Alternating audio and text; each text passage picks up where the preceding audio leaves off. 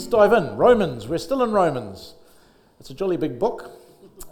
We're up to chapter 12 of 16, 18? 16. So we're nearly there. Well done for staying the course. Now, Romans 12 is an interesting point in the book. It's quite a major turning point in the letter. Paul has laid out for 11 chapters the gospel and its righteousness, its consequences, and the place of Israel in God's purposes and giving direction as to how to live. And he's moving now from discussing some fairly heavy theological content into the rubber meets the road type of stuff. He's now telling us what it means in our daily life. It's the first time in Romans where Paul mentions how to behave and says, okay, you've heard all this, I've told you all this, this is what it means for you. And it's significant that it comes after such a large chunk of theological foundation. He's laid the foundation for ethics and Christian living, and it's been strongly laid, that foundation. And if you think back, your memory is probably better than mine, think back over all the things that Hamish and others have shared, we've covered quite a lot of ground, quite a lot of issues, quite a lot of questions. And the foundation that Paul has laid out is that the foundation is not in the law, or it is no longer in the law, but in living by the Spirit, excuse me, out of love, as slaves of righteousness, and living out of an in Christ status, alive in Christ and dead to sin and the law. And if you really want to get back into that, Romans 5 to 8, chapters 5 to 8 is where you want to look. This living by the Spirit and not of the flesh. And as we do that, we as believers are free in Christ, but not free to sin. We are free to be what we were created to be, to live out of love and in the service of God, others, and the world. It's a voluntary service that we're called into, patterned after Christ's example, Christ who came from the Father, God in essence, and yet who emptied himself and took on the nature of a servant and poured himself out in obedience and service to God and for fallen humanity, that's us, to save us from our plight. And these are guidelines that we as believers in Christ should follow. Absence is the language of must and the language of law. Although interestingly, some translations still sneak that back in there. They're guidelines that we should follow, not laws to obey. They're not a reworking of the law of Moses, and they're not the law of Paul. Now, Romans 12 needs to be read against the Roman notions of pride, one-upmanship, elitism, ambition, and other drivers that are common in the Roman culture of the day. And if we read it against this backdrop, what Paul has to say is quite revolutionary, dynamic stuff. It is asking a lot of people. The dominant motifs are living a life patterned after Christ, with a renewed mind in humility, love, and peace. Now, technology is never my friend. Is it my friend today? It's not my friend. I'm going to throw it on the floor, Hamish, and jump on it. There we go. Romans 12:1. Therefore, I exhort you, brothers and sisters, by the mercies of God, to present your bodies as a sacrifice, alive, holy, and pleasing to God, which is your reasonable service. Now, I'm reading from the Net version, the New English Translation, and whatever version you're most familiar with will have slightly different wording. That's okay. Right, exhorting us by the mercies of God to present our bodies as living sacrifices. When you hear the word sacrifice, what comes to mind? Death. A living death. We're in for a good ride here, aren't we? And yet that's not what Paul's on about, obviously. With that verse, he centers ethics and Christian living on the pattern laid down by Christ, the self-sacrificing life of service. And beginning with the mercies of God, Paul reminds us of the previous 11 chapters where he has outlined the mercy of God found in the gospel. It is the heart and character of God that undergirds the gospel, his desire to love, to show mercy, to save. It's the Missio Dei, which is the Latin term for the mission of God, that comes from the loving, merciful heart of God. In view of God's mercy, offering our bodies as living sacrifices is the right and proper response. And when Paul talks of bodies here, the Greek word is soma. He means the whole being, not just this physical shell. Some of us have better physical shells than others. Mine's deteriorating quickly, but it'll hang in there, I hope. Not just the soul, not just the mind. Because I guess there's a temptation for us to compartmentalise our lives and tuck our faith away somewhere where it doesn't affect everything. It's just a soul issue, or it's just a mind issue. It's just a Sunday thing. It just happens on Tuesday nights at Life Group.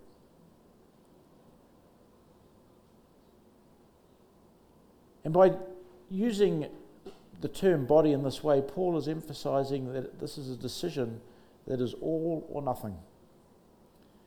And it recalls again Christ's complete self-giving life of service, even to death, and affirms that that pattern is holy and pleasing to God.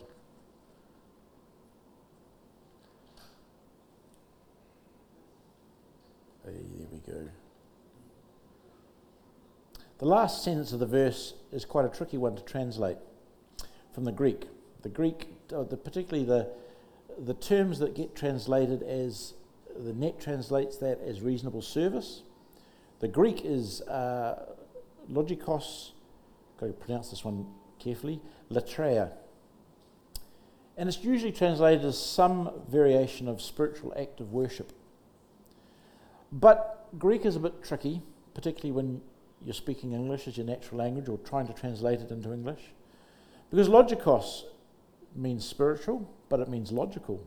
It means thoughtful, it means considered. And latreia means worship, but ministry and service. And the Greek ideas behind that, some of those terms were far more tightly entwined than we in our English-speaking world understand them often. There wasn't so much that distinction between, say, worship and service, and worship and ministry and service. They were all part of the same concept. And likewise, logic and spiritual things, logical thought, thoughtful, considered, was all wrapped up in the same concept. And so if you read from the NIV, it is translated true and proper act of worship. And yet, service is probably the best option in this case, because what follows is Paul's appeal, and Paul's appeal is far broader than our common understanding of worship. It's that whole of life type of concept. And capturing exactly what he meant by logikos is also difficult. And you could go for rational, authentic, appropriate, intelligent, thoughtful, reasonable, as in accordance with reason, or logical. But Paul's emphasis is on mindset, and so something that captures the mind is important here. Reasonable, in our common usage, often leaves far too much to subjective judgment and consideration of other factors that don't come into play. When I say reasonable, or when I hear reasonable, I think, they're going to be mild, middle of the road, not going to offend anybody. Paul's not after that. So perhaps true service or authentic service is the best translation to capture the meaning of what Paul's on about here. So that verse would end up reading, alive, holy and pleasing to God, which is your authentic service, your authentic response. The point is that offering all that we are and have in this world in service to God, as Jesus did on the cross, is authentic. Philippians 2, 1-8 lays this out beautifully. We are to take on the mindset of Christ, who though God in status and power, emptied himself, becoming a slave, and humbled himself, became a human, obedient to the point of death on the cross. This is the pattern that Paul sees lying at the heart of the Christian life.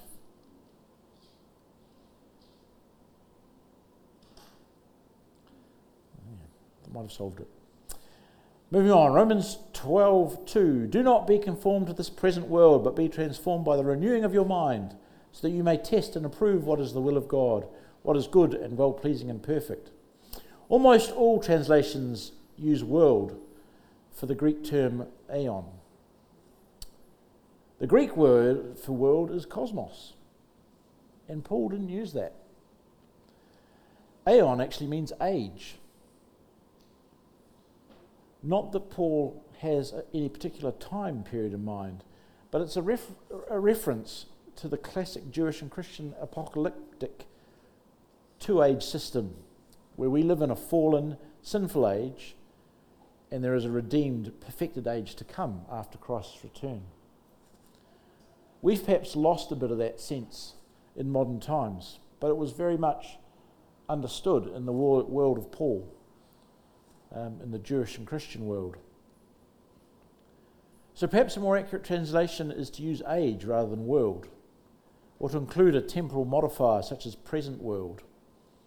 And he's trying to get at that we shouldn't conform ourselves to the current secular standards.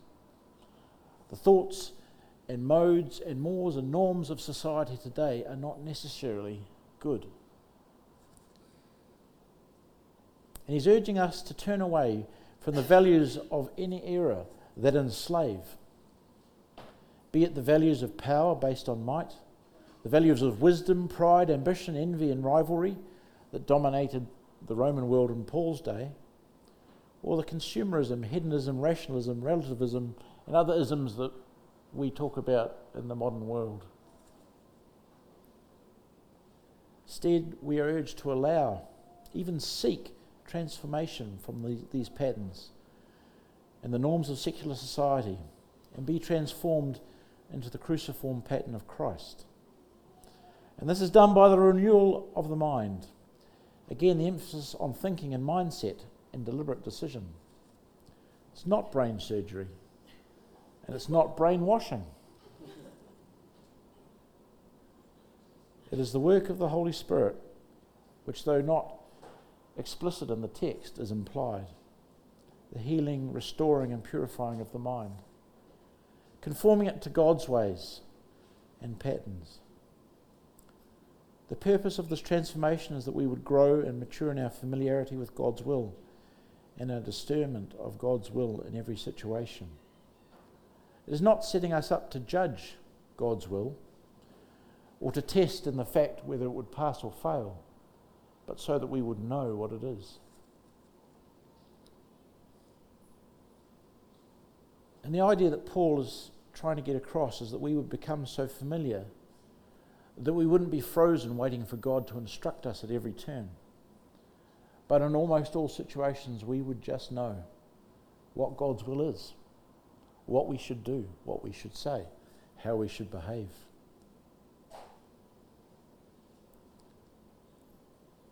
Christian living is seeking the good and being motivated to please God. It's not perfectionism, but it's an authentic walking in relationship with God, seeking completeness of love. And if that's starting to sound a bit hard and heavy, but like an impossible task that Paul is setting us to, resisting the world and pleasing God, don't worry. It's all grace. Grace comes in. Paul moves on. By the grace given to me, I say to every one of you not to think more highly of yourself than you ought to think, but to think with sober discernment, as God has distributed to each of you a measure of faith. There's a lot of thinking going on in this verse. But for me, the thing that jumped out was the individual apportioning of grace to every believer. appealing for a mindset characterized by humility. Each of us living out our faith as apportioned by God through the gifts God has bestowed upon us. Again, the emphasis there's a guy that doesn't have a very good view of himself. Thinks more highly of himself than he ought, perhaps. Again, the emphasis on thinking and having a reasonable view of self, accepting and acknowledging that how God has gifted us, and that we are reliant on Him for both the gifting and the faith to exercise those gifts. I think the verse leaves little doubt that we are all gifted by God. And I can remember, as quite a much younger Christian, going through that stage of, what's God gifted me with? I don't think He's gifted me. And trying to work out what it was. Was I a healer? Could I go around slapping people's foreheads and making their legs grow? Did I have the gift of speaking? Could I speak in tongues? Could I prophesy? Could I interpret? All those wonderful things. But I think we need to be in no doubt that each of us has been gifted by God, is gifted by God. God does give those gifts to all of us. But He gives us also the faith to match that gift so that we can operate and use that gift in His service.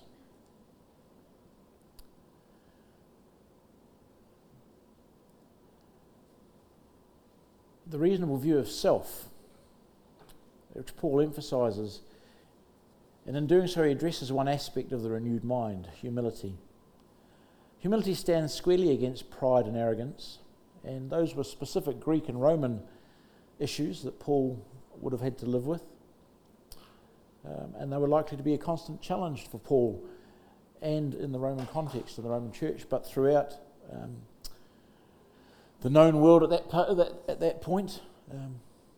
They were likely to be common in Jerusalem, in Antioch, and the other churches that Paul pastored and planted and cared for. And of course, pride and arrogance is still alive and well today. And this suggests that they are not a trait belonging to any given culture, but more a trait of fallen humanity, along with a screed of other things which we don't really like very much when we think about it.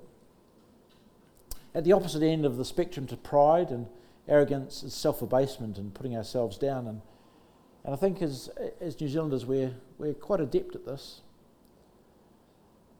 And Paul is not suggesting that is a result of a balanced view of oneself, of sober discernment of who we are.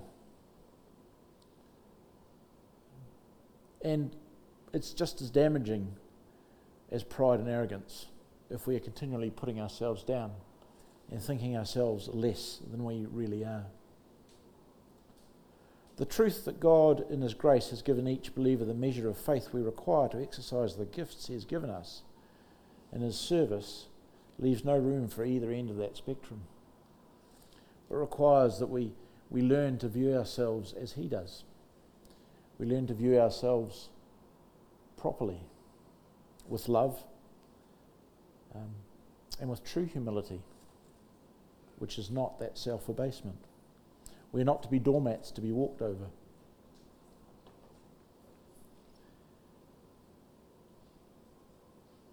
And this leads us on to Paul's next verse, where he says, "For just as in one body we have many members, and not all the members serve the same function, so we who are many are one body in Christ, and individually we are members who belong to one another." And you can see how, if we have a wrong view of ourselves, how we can skew the body, how we can affect the others in the body. For the truth is that the church is the body of Christ. We are one.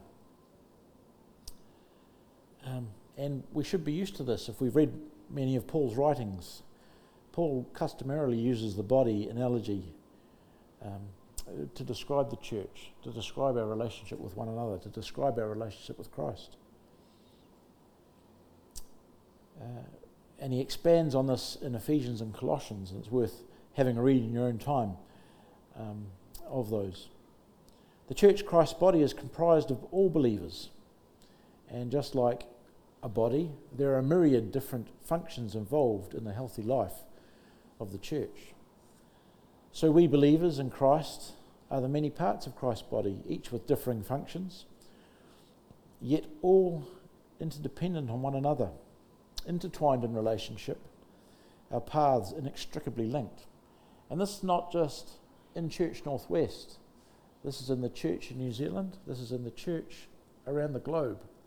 We are inextricably entwined and interdependent on the Anglican Church that meets in Allihays in England. Pick that name out of the hat, I know it's there. We're inextricably linked with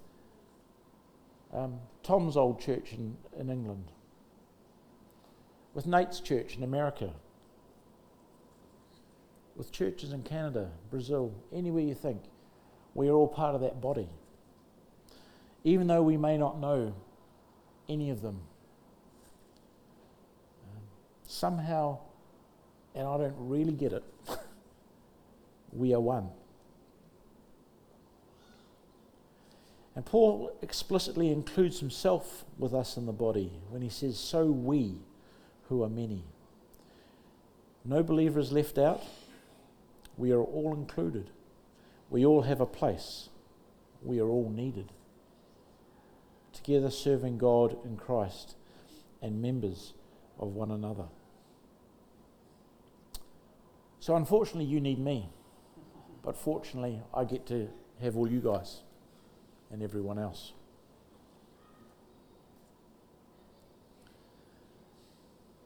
And we have different gifts according to the grace given to us. If the gift is prophecy, then prophesy in proportion to your faith. If it is service, then serve. If teaching, then teach.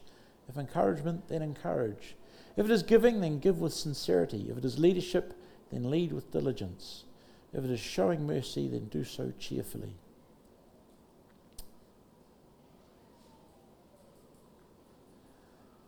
With this verse, Paul is focusing specifically on charismata, gifts of grace which we each have according to the grace given to us. Clearly he sees God equipping his people differently to perform the many functions required to make the church work, just as the body requires the full range of body parts working together to make it work as designed. Now I know that people say, well, you can do without your spleen, you can do without a leg, lose an arm, hey, it's a flesh wound, come back and fight, you coward, as Monty Python said. You can do without so many parts of your body, and the analogy kind of starts to break down, but to work as designed, every part of your body is required.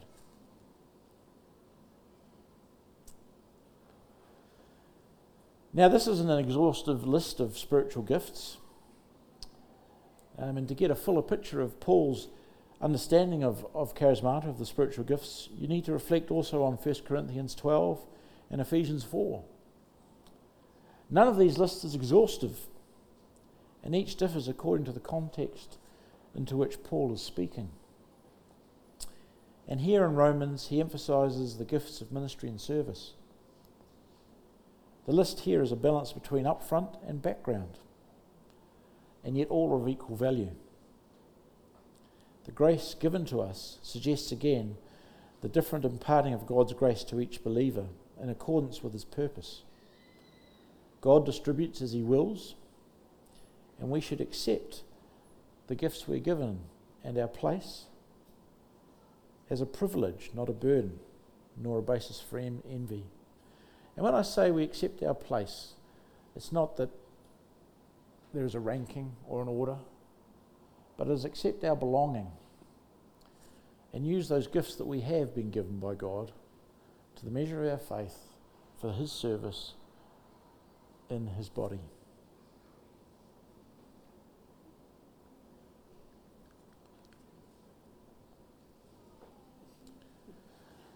Apparently my spiritual gift is in being silly with the toddlers. I'd love that one. That'd be great. But this passage isn't really about the gifts, other than the fact that we have them. And as we grow in faith, it is critical that we become more aware of the gifts that God has given us. And it's critical that we seek to serve God with those gifts. I remember when I was youth pastoring, just doing some math, 30-something years ago, in Wellington, we built a new church building at one stage. This was fantastic, and every morning, every Sunday we'd turn up and the seats would be set out. During the week it was used for other things. And then one week we turned up and the seats weren't set out. And the sad news was that Des had died. Des was an old guy that would come in each week to set the seats out. That was his gift. And it was actually, quite a little thing, but for that Sunday the church didn't function properly.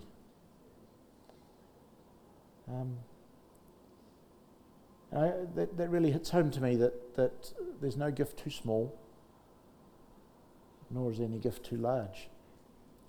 Those of you who have read Adrian Plass's books, The Secret Diary of Adrian Plass, his wife at one point thinks that the part of the body that represents her best is a small flake of skin on the elbow. But as you read the book, you realise that she's far more important than that. And yet that sort of is an example of somewhat of the view we should have of ourselves. But not exactly, I guess. And we need each other to help our understanding of ourselves, to avoid overestimating or underestimating how God has gifted us, so that we have a confident humility before God and serve faithfully in His kingdom, just as He intends. If you can't read that, Molly's squinting. It says, "I was just fine until you stood up in service and testified that golf was one of your spiritual gifts." Sorry, Aaron.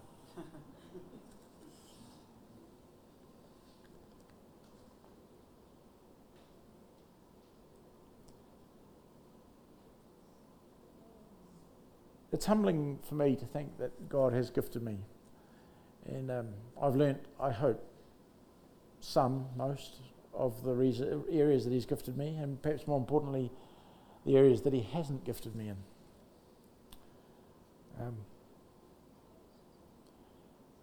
And my prayer for us all would be that we take time to sit before God frequently, to ask Him, what is it you want me to be doing, Lord? What have you gifted me in?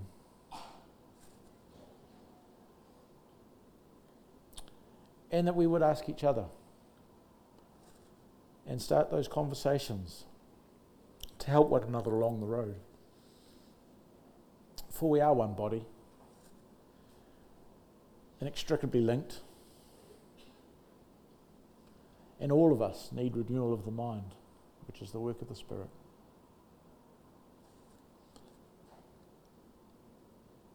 So, Holy Spirit, we pray that you would renew our minds daily, hourly, every minute if necessary. Father, that we would know your will. We would become so familiar with your will that it is what we would always do. Lord, that your body, your church, your kingdom would be built up and expanded, and your name would be glorified. In Jesus' name we pray. Amen.